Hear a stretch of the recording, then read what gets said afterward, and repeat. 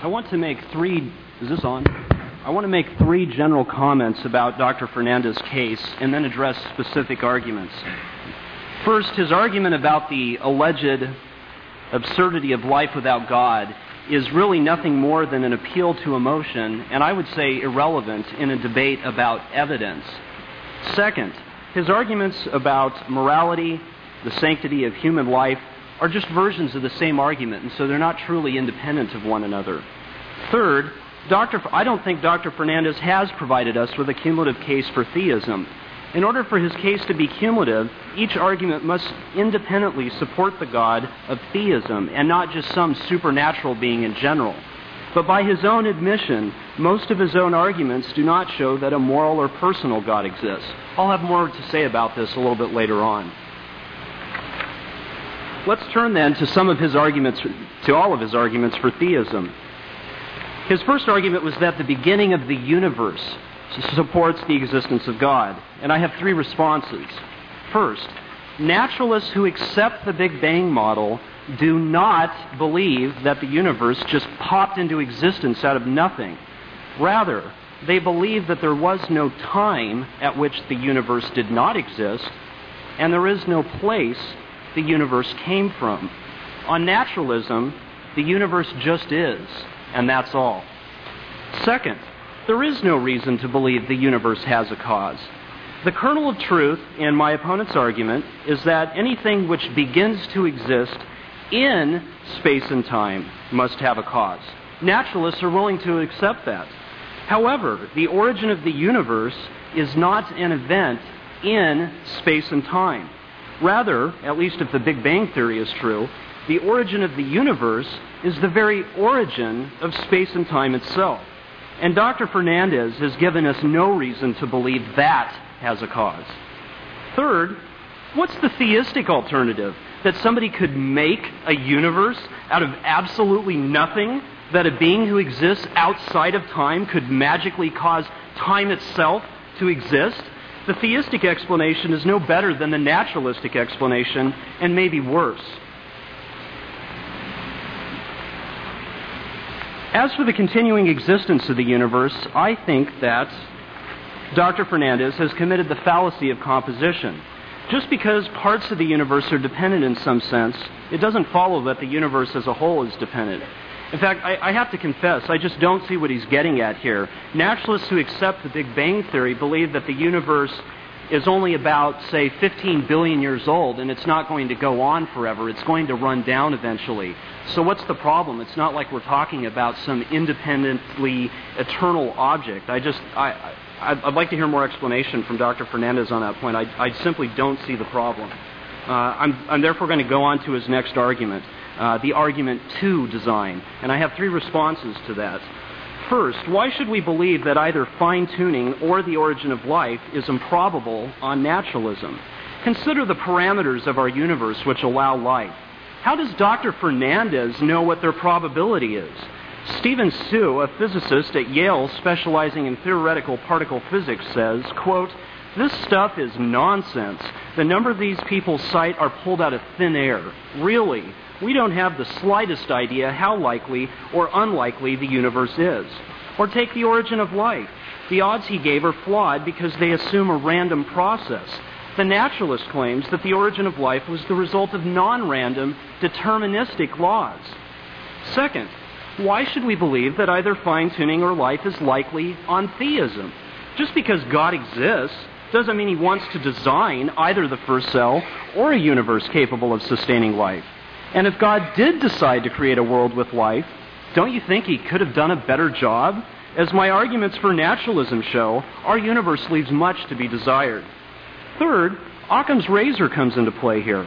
Even if these things were unlikely on naturalism, and I don't think they are, that wouldn't mean we need to explain the known in terms of the unknown. Maybe there are many universes, and ours is the only universe that allows life. Maybe life began on another planet 12 billion years ago and was transported to Earth on a meteor. I don't actually believe any of these things. That's not the point. The point is that all other things held equal, the alleged fine-tuning, as well as the origin of life, are not evidence for theism and against naturalism. And number four, He brought up the example of Michael Behe's book on irreducible complexity. I simply don't think there are any irreducibly complex systems. To say that a biological system is irreducibly complex assumes that if the system was missing a part, it could not have been functional in any environment for any reason. But a predecessor to that system could lack a part and yet still be functional because some part of its environment is different than the environment of its descendant. In fact, this is precisely what the naturalist claims happened. What Fernandes calls irreducibly complex systems evolved indirectly from systems that perform slightly or very different functions in our ancestors. Given how little we know about ancestors, how could Fernandes possibly show that precursors could not have performed different functions in our ancestors?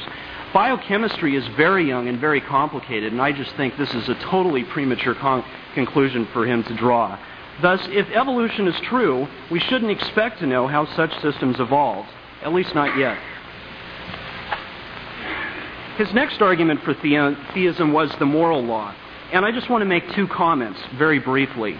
First, objective morality is logically compatible with naturalism. Indeed, Richard Swinburne, arguably the most influential Christian philosopher today, says that, and I quote, "If morality is objective, the naturalistic," let me say that again, "the naturalistic account of it is correct, and morality is based on a set of logically necessary truths." Second, God's commands could create moral obligations if, and only if, there is an already existing moral obligation to obey God's commands. Thus, even if God exists, there is at least one moral obligation, the obligation to obey God, that holds independently of God, and therefore this is no evidence for theism. Turning again very briefly to his argument about the alleged absurdity of life without God, I've already shown that this is irrelevant. Again, I just want to emphasize the topic of our debate is naturalism versus theism. Which way does the evidence point? We are not here to discuss naturalism versus theism, which view makes us happy. After all, just because a statement is depressing does not make it false, and therefore I just think this is irrelevant. But he says, how can there be any ultimate meaning? And I think that this, even though I think that this is technically irrelevant to the topic of our debate, I want to address this because I know that this is a question many people have. And I want to say that Dr. Fernandes is absolutely right that if there is no God, life would have no ultimate meaning. Ultimate meaning. But just because life has no ultimate meaning does not mean that it is meaningless. Even if there is no purpose of life, there can still be purpose in life. In fact, this is widely recognized even by Dr. Fernandes' counterparts in the Society of Christian Philosophers. Michael Peterson, William Hasker, Bruce Reichenbach, and David Basinger point out in their book published by Oxford University Press, Rationality and Religious Belief, I think is the title of it. They say, quote, "The burden of proof clearly lies with the believer.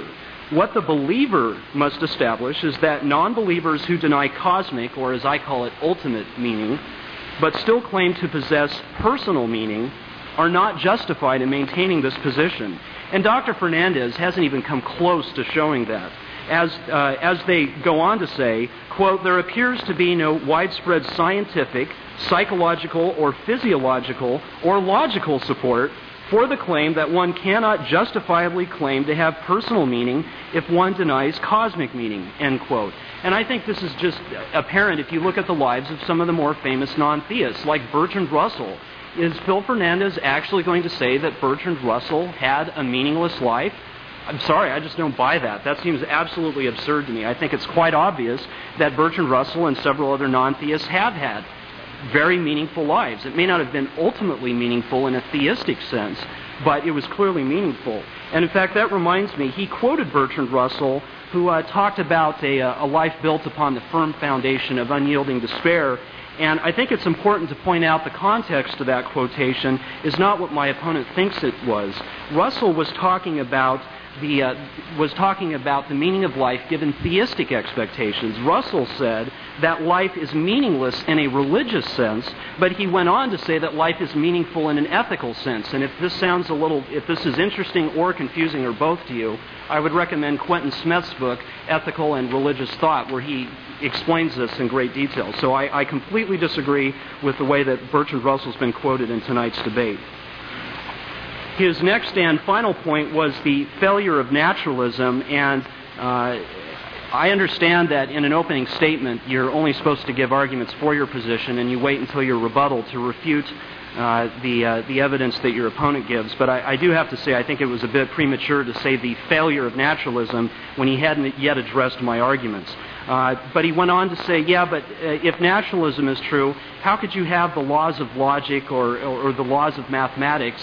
Well, how could you not? I can't even comprehend what it would mean to say that the law of non-contradiction doesn't hold. That just doesn't even make sense. He says, what about the sanctity of human life? Well, here's a fundamental difference in naturalistic worldviews and I would say theistic worldviews. The naturalist could say that human life is special, but if he did, it would not be special in the sense that most theists, at least in my experience, say that it's special. In fact, I misplaced my notes on this point, but basically the point I wanted to make is, in my experience, theists typically say that humans are the only moral agents, and the fact that other animals can experience pain has no moral significance. Whereas I don't want to speak for all naturalists, but I would say that on naturalism, human life is not special in that sense. Yes, humans are the only moral agents, but other animals are capable of feeling pain, and that is morally significant. They can't be held responsible for the decisions they make, but humans, as moral agents, do have some sort of an obligation to take that into account in how we treat them. As for free will, I'd like to hear more explanation on that point also. He hasn't really given an argument for theism. He just says that we can't account for free will. Look, he's got the burden of proof here. If he wants to say that free will provides evidence for theism, then he needs to explain that. Take that into account, add in the 8 arguments for naturalism which I gave that haven't been addressed, and I think it's pretty clear the evidence still supports naturalism and not theism. Thank you.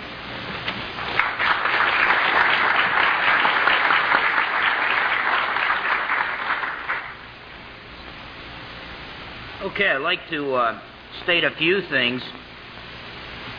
Jeff listed 8 areas where he believed that 8 lines of evidence for naturalism is what he referred to them as. He said that naturalism provides the best evidence for the physical cause of minds, or the mind's dependency on the physical. In this present state of existence, I know of no theist who would argue that the immaterial mind is in some way dependent upon the physical brain. Okay, but that's not the issue. The issue is there an immaterial mind? So he's really not addressing that. He's missing the point. I also like to refer to the research of Habermas and Moreland, 2 Christian philosophers. Their work, Immortality, the Other Side of Death. They discuss the results of recent brain research done independently by several scientists who are of the naturalistic mindset. Wilder Penfield, Roger Sperry, Hans Kuhnhuber, and B. Leibet. Their research seems to indicate that human decision-making processes occur apart from the brain, though it does affect brain states. They basically learn to prod certain areas of the human brain and get people to raise their right hand, and they would ask the people, well, what happened? They thought the people were going to say, I decided to raise my right hand, and I did. And instead the people responded, you raised my right hand. And so it seems to at least imply that the decision-making doesn't occur in the brain. Decision-making occurs somewhere else and acts upon the brain. But I would agree with him that the present state of the mind is somewhat dependent upon the brain, but that doesn't prove naturalism one bit.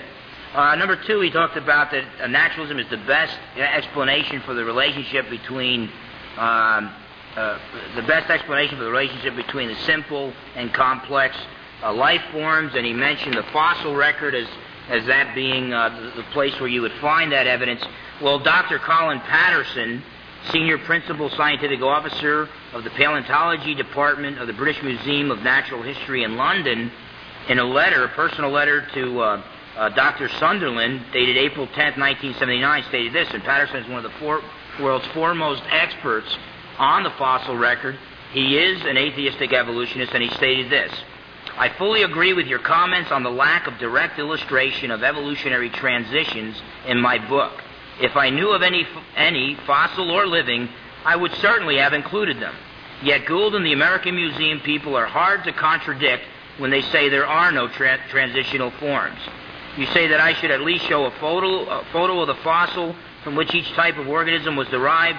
I will lay it on the line. There is not one such fossil for which one could make a watertight argument. Now, he continues to believe his atheistic evolution, but here's the foremost expert on the fossil record, and he admits that the evidence is not there, whereas Jeff is claiming that it is. And this idea the lowest levels are simple, and then you get more complex as you go on, that's the rule. Well, there's probably as many exceptions to the rule as there are rules, and if it took millions of years for these layers to form, one wonders how these exceptions took place. One wonders about the problem of polystrate fossils, trees growing through several layers that supposedly took millions of years to form. So I don't think you're going to find the evidence for evolution in the fossil record. He mentioned molecular biology. Michael Behe's work there. And by the way, Dawkins has been asked to debate Michael Behe and has turned him down, and I think it's a good decision. Michael Behe is a microbiologist. He's the associate professor of biochemistry at Lehigh University, and he argues that the irreducible complexity of subcellular organic structure shows that they could not have evolved.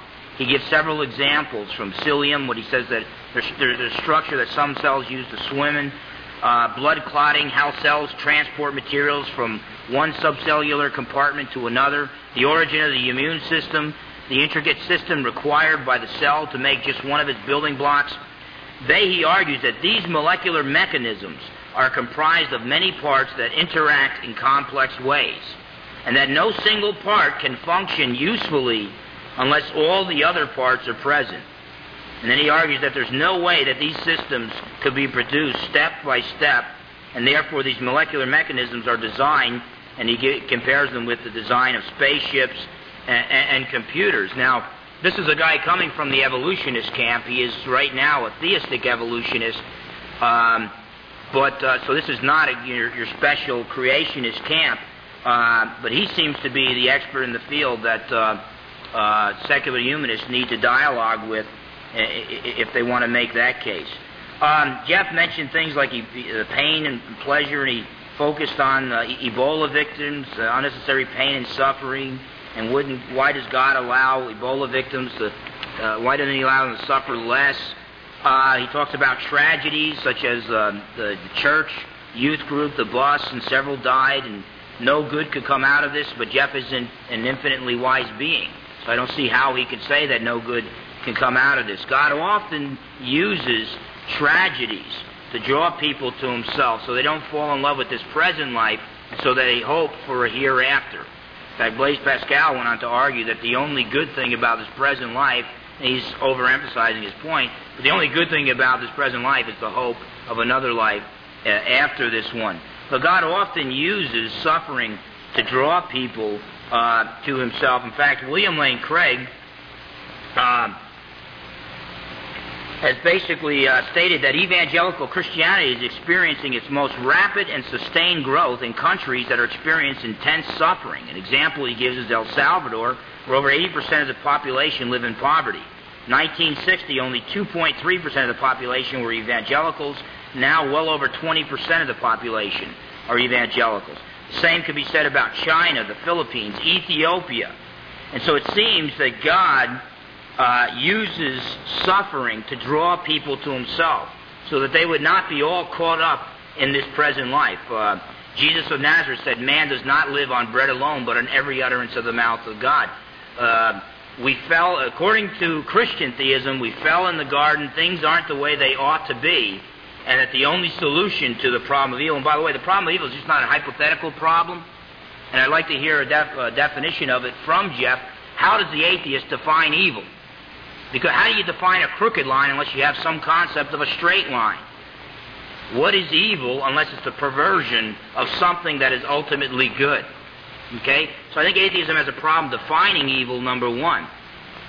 Number two, even if the atheist admits that evil is real, and if you don't, then I think Christian theism is superior. Christian theism can look at the Ebola sufferer and say that is a product of evil. That's not the way things ought to be. If the atheist can't call that evil, then I think the Christian is on higher moral ground right there to be able to say that is really evil.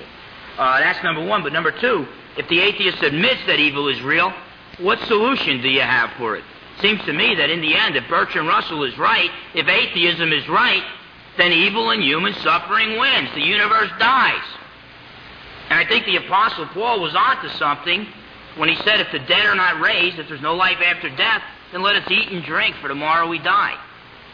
Which makes me wonder why so many secular humanists come together and have this driving force in life to better the world. Hey, this world's going to blow up and cease to exist if you guys are right. Now, if the God of the Bible exists, and he said that I would say Bertrand Russell's life was not meaningful. No, I believe it was very meaningful, because I believe this life is a test. I believe that human beings are eternal beings. I believe that the things we do in this life will have eternal consequences. So I do believe that Bertrand Russell's life was meaningful.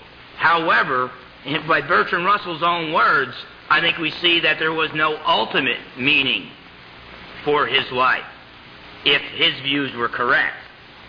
But my problem is, if there's no ultimate meaning, well, what's the big deal? I mean, it was basically you make a lot of money, you feed a lot of people, you build a lot of buildings, and then eventually the whole universe dies. If there's no ultimate meaning, it seems to me being proud of finding meaning in buying a brand new Corvette or helping somebody in need, in the end it didn't amount to anything. So I think this is more than an appeal to emotion here. I think this is something very important. And I think when atheists get together and have a passion to argue against the existence of the God of the Bible, I think they're actually living inconsistently with their belief system, and they'd be more consistent if they just say, well, let us eat and drink, for tomorrow we die. So I think if there's no meaning with a capital M, then you can take all the meanings with little m's and just toss them aside, because in the end, total non-existence, that's all there is. And religious confusions. This seems to create the fallacy, if they all disagree, they must all be wrong. Okay? In fact, I would agree with the 1961 Turcaso versus Watkins Supreme Court decision that even secular humanism is in some sense religious. So if you want to say Christianity and the other religions all disagree, therefore they must all be false, we'll throw atheism in there too. But the fact of the matter is, just because you got 5 guys who disagree on something doesn't mean they're all wrong. One of them might be right. Now, I provided some real good evidence that theism is correct. He disagrees, Jeff disagrees with me, but I think I've made a really good case. Let me just talk a little bit about my case. The origin of the universe, there's only a few options here. Either the universe is eternal. When the Big Bang model popped on the scene, that was a defeat for atheism. And I would like to see more honest atheists admit that, or agnostics admit that.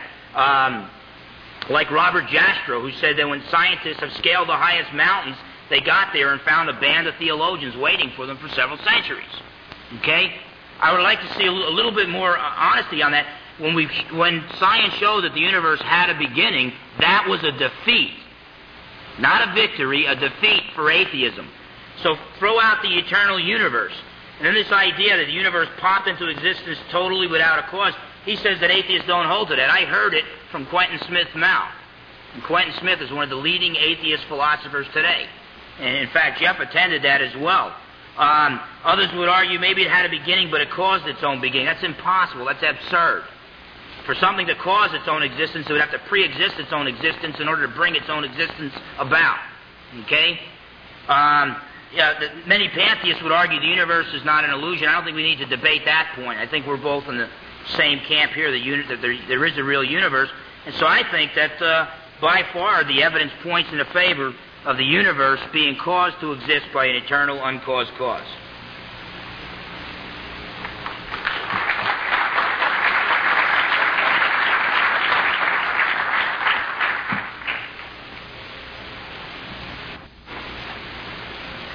Okay, once again, I'd like to begin by going through Dr. Fernandes' case for theism and then turn to my case for naturalism. First, I made the point that some of his case seems to me to be nothing more than an appeal to emotion. I said that the alleged absurdity of life without God is nothing more than an appeal to emotion, and I'm going to deal with that when I get into his case. We didn't really hear, or at least I didn't hear anything at all in his last speech about morality or the sanctity of human life. And I actually didn't hear anything at all about my argument that his case is not a cumulative case for theism. I just think this is obvious. I don't think that each of his arguments establishes the God of theism. Yeah, if they were true, they would show that some sort of supernatural being exists, but that's not the same thing as theism. And so he doesn't have a cumulative case for theism. Of course, if that's all I said, it would still be possible that naturalism wasn't true either. I need to refute some of the arguments that he's given to be able to maintain that naturalism is true, and I want to do that right now. He says that the beginning of the universe was a victory for theism. I couldn't disagree more with that. I think this sounds like the sort of thing that John Templeton's money machine has made possible. The amount of research he's pumped into books and newspaper articles claiming that science has found God. Nothing's really happened new in science. Yeah, we now believe that the Big Bang Theory is true, but it's not like we have any new substantive evidence. When I believed in God, the last time I debated Dr. Fernandes, I believed in God. I was a theistic evolutionist. I believed in Big Bang cosmology then. Then I became an agnostic, and I still believe Big Bang cosmology. And now I'm an atheist and a naturalist, and I believe in the Big Bang model. Not once in all of those different stages of my life have I ever thought that the Big Bang Theory provides evidence for theism. I didn't even think that was when I was a theist. And he says, yeah, but Quentin Smith says that if you're an atheist or a naturalist and you accept the Big Bang Theory, then you have to believe it came out of nothing. And this is simply false, because I corresponded privately with Quentin Smith, as well as almost every other atheist philosopher in the United States, Canada, England, and Australia, and I conducted a non-scientific poll, and I'm here to tell you that unanimously, all of the philosophers I asked said that an atheist does not have to believe the universe popped into existence out of nothing if they accept the Big Bang Theory. Quentin Smith wrote to me, and I quote, "I agree with Graham Oppy that William Lane Craig is just relying on slogans, especially when he uses out of nothing, nothing comes." And Quentin Smith in that quotation was referring to Graham Oppy, a Australian philosopher who had written, quote, "I think that this is an instance of Craig's, and by extension Dr. Fernandes, reliance upon slogans. What atheists should want to say is that the universe has no cause. There is the universe, and that's all. There is nothing in this which conflicts with the idea that nothing comes from nothing, because the universe doesn't come from anywhere." And I could produce you an entire page and a half of quotations from virtually every atheist philosopher in the English-speaking and industrialized world who denies what Phil Fernandes says that they believe. He didn't address at all my point about no reason the universe, to believe the universe has a cause, because the universe is the origin of space and time, and he didn't address at all the point about the difficulties in accepting a theistic interpretation of the Big Bang. He dropped the argument about the continuing existence of the universe. The design argument was, unless I missed it, it was also dropped, so you would flow all of those counterpoints that I brought up as well. He dropped the moral argument. The next thing that he addressed was the absurdity of life without God, and he says he thinks this is very important. Outside of this room, outside of this debate, I agree with you, but that's why I addressed the point that life can have meaning even though there is no meaning of life. Again, there's a difference between ultimate meaning and personal meaning, and his response to that was, yeah, but if naturalism is true, there is no ultimate meaning. Right, I agree with that, but you never denied the fact that there's personal meaning. And he says that Russell believed, and again, the point about Bertrand Russell is a case in point. He says that Bertrand Russell says there's no ultimate meaning if naturalism is true. Exactly. I've been granting that from the beginning of this debate, but my point is that naturalists believe that there is personal meaning in life, And he can discount that, but I think I speak for most naturalists when I say that personal meaning is more than enough to satisfy us. If Dr. Fernandes doesn't find personal meaning satisfying, that's fine, but we do find it satisfying, and he shouldn't just dismiss that. He didn't address at all his argument about the alleged failure of naturalism in his last speech. Turning to my case for naturalism, he says that most theists would grant this. And I guess that's true. I guess my only response is they may grant it. It may even be logically compatible with theism. But the fact remains that the dependency of the mind on the brain is not what we would expect on theism prior to examining the evidence. And he never addressed that. I'm not making some sort of a deductive argument for naturalism. This is a probabilistic argument. And he never addressed that. He says Habermas and Moreland conducted a study. I'm not familiar with that study, so I don't want to comment it on this debate, but I'd be happy to look into it and correspond with you privately on that matter. He talks about evolution, and he says that the fossil record contradicts evolution, and specifically Colin Patterson admits in a private letter to Luther Sunderland that there was no fossil evidence. This is completely false. I'm actually writing a rebuttal to creationist David Noble, and when I walk over to my laptop before the question and answer period, I'll produce you a quotation from Colin Patterson, who says he's been completely misquoted by creationists. Phil Fernandes completely dropped my point about biogeography, and as far as molecular biology, he just appeals to Behe, completely ignoring the objection I raised to Michael Behe's work. There are no irreducibly complex systems. Behe's begging the argument.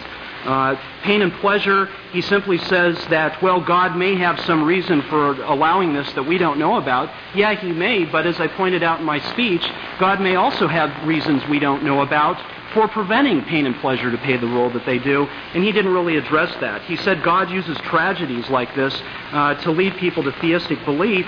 Well, I guess that's one way to look at it. I sort of think that, if there is a God, I don't think he would need to use tragedies, and I guess we're just going to have to appeal to what each member of the audience thinks on this point. That's like saying that in order to get my wife to love me, I have to beat the crap out of her. That's not at all the case. I'm sorry, I just don't buy that. He completely dropped my argument about the flourishing and languishing of sentient beings. Again, on the argument from tragedies, he makes two other points. He says, how does the atheist define evil? Point of clarification, if I'm not mistaken, I never actually used the word evil in my speech, so technically that's irrelevant. But I want to address the claim that atheism or naturalism can't present the problem of evil. What he's missing here is that tragedies are a challenge to the internal coherence of a theistic worldview. Theists believe certain acts are evil. Theists believe God is good. Theists believe good persons are opposed to evil. So Dr. Fernandes needs to explain why a God who is good, in his sense of good, would allow so much apparently pointless evil in his sense of evil. If he can't explain it, then that is a problem for the internal coherence of his worldview, whether or not I have any definition of evil. Turning to the argument about God's silence in the face of tragedies, he's completely dropped that in the debate, and I think that's an extremely powerful argument for naturalism. Religious confusion does not assume that if they all agree, they must be wrong. What he's missing here is that if there is a God, he hasn't clearly revealed the religious path he wants theists to take, and that's not the same thing. As for the argument from reasonable non-belief, that was just completely dropped in the debate. So once again, I think the evidence for naturalism totally outweighs what little we've heard for theism.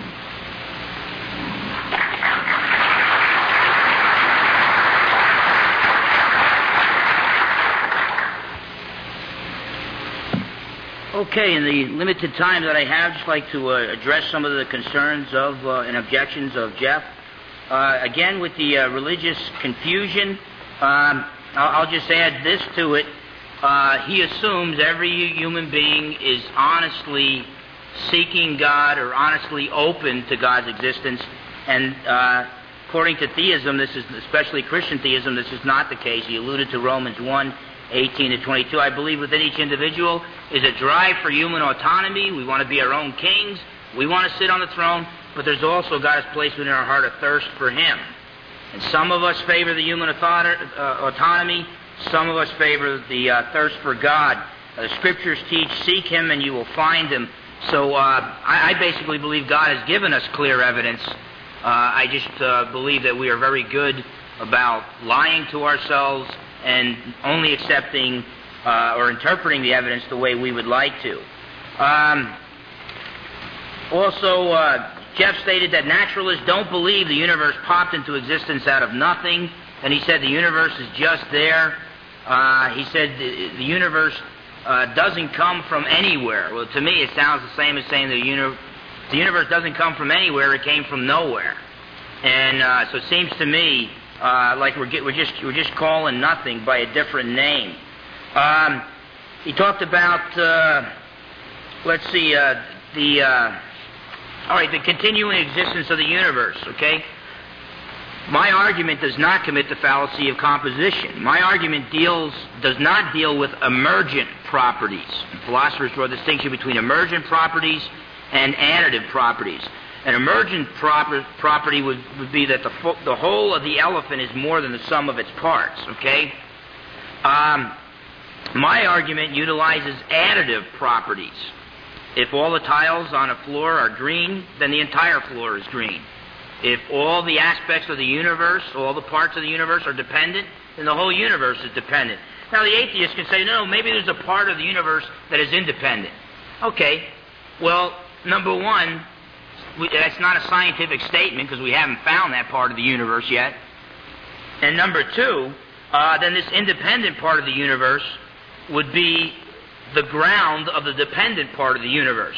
In other words, the more that we look at this independent part of the universe, the more it begins to look like what the theist calls God. So I think the argument, Aquinas' argument from the contingent existence of the universe is rather strong. The design argument, I did address it. I did speak about Michael Behe's work. And he calls it Darwin's black box. Darwin made a lot of assumptions about the evolution on the molecular level, and now we've opened up those black boxes and we've actually looked there, and so now Michael Behe is saying things like that. Incidentally, scientists who believe in God or reality beyond nature are much more common than popular media stories lead one to believe. There is no reason to think that the figure of 90% of the general population that believes in God is much different from scientists. Ken Miller, whose argument from imperfection I analyzed in the last chapter, is like myself a Roman Catholic, and he makes the point in public talks that belief in evolution is quite compatible with his religious beliefs. I agree with him that they are compatible. The compatibility or lack of compatibility, however, is irrelevant to the scientific question of whether Darwinian evolution of biochemical systems is true. Arno Penzias states that astronomy leads us to a unique event, a universe which was created out of nothing, one with a very delicate balance needed to provide exactly the conditions required to permit life, and one which has an underlying, one might say, supernatural plan. Cosmologist Edward Harrison deduced, here is the cosmological proof of the existence of God, the design argument of Paley, updated and refurbished. The fine-tuning of the universe provides prima facie evidence of deistic design. Take your choice, blind chance that requires multitudes of universes, or design that requires only one. Many scientists, when they admit their views, incline toward the teleological or design argument. And I can go on and on with quotes from Alan Sandage, winner of the Crawford Prize. He stated, I find it quite improbable that such order came out of chaos. There has to be some organizing principle. God to me is a mystery, but is the explanation for the miracle of existence why there is something instead of nothing. He says he doesn't believe the universe popped into existence out of nothing. That is Jeff. But it seems to me that our choice basically boils down to this. You either got an all-powerful God. I can't explain how God created the universe out of nothing. But a miracle-working, all-powerful God creating the universe out of nothing sounds a lot more plausible than total nothingness producing the universe out of nothing. Again, he denies that that's where he's coming from, but he says that the universe doesn't come from anywhere, it's just there. Is he just ignoring the Big Bang model? Is he just ignoring the second law of thermodynamics? Carl Sagan believed in the oscillating model, and it was his hope that maybe someday, 50, 100 years from now, science would vindicate him. Well, that means his view is not scientific. Scientific evidence went against his view. Okay, the fine-tuning of the universe, many are turning at this point to the many universes model, the world ensemble model. An infinite number of parallel universes exist. They don't overlap, therefore we can't confirm their existence. Well, this isn't science. This is speculation, mere speculation. Astrophysicist Hugh Ross says it's a flagrant abuse of probability theory. It assumes the benefits of an infinite sample size without any evidence that the sample size exceeds 1. But when you look at theories of quantum physics in an attempt to get around the Big Bang model, quantum tunneling, which pretty much tries to argue the universe popped into existence out of nothing without a cause, but then J.P. Moreland, Christian philosopher, points out that the nothing that they're talking about really isn't a nothing, it's a something. So they're really denying the Big Bang model or choosing to ignore it, because nothing equals no space, no time, no matter, no energy, no rules of quantum physics. Nothing is not an entity which has an equal amount of positive and negative properties. Nothing is nothing. And so many scientists are actually saying, well, really, they're redefining nothing as something. Well, it's fine. Well, where does something come from? And then it doesn't address the Big Bang model, which teaches that the space-time energy universe had a beginning. And I still don't think, I still can't see how naturalism is an explanation at all. You're going back to Bertrand Russell's quote against Frederick Copleston in their famous debate, it's just there. That's a non-explanation. It's just there. We now have evidence the universe had a beginning. We need to ask how it got there, and not just say it's not there. With atheism, there's the ethical naturalism position, which reduces moral values to biological or psychological properties. It's still a rejection of a true ought, universal moral values. Non-cognitive views of ethics, again, I reject the idea that moral statements are true or false. So neither of these leading atheistic views, explanations of morality, can consistently condemn the torturing of innocent babies as being universally wrong.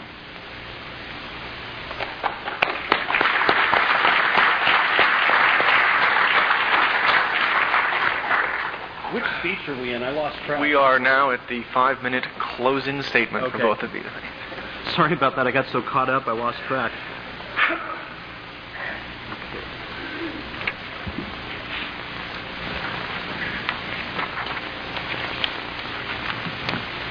I want to make one point about the Big Bang model and the beginning of the universe. So I'm going to paraphrase him. He says, but naturalism or atheism mystifies the beginning of the universe. It says it's just a brute fact. It offers no explanation, whereas theism explains it. I guess what I want to say is, notice there's going to be brute facts no matter what you believe. In every metaphysical theory, there's going to be brute facts. It is impossible for a theory to explain absolutely everything, even its own basic assumptions. Even theism has a brute fact, namely why God exists instead of absolutely nothing. But what about naturalism's brute fact, that the universe exists instead of just nothing? I guess I just don't see the problem here.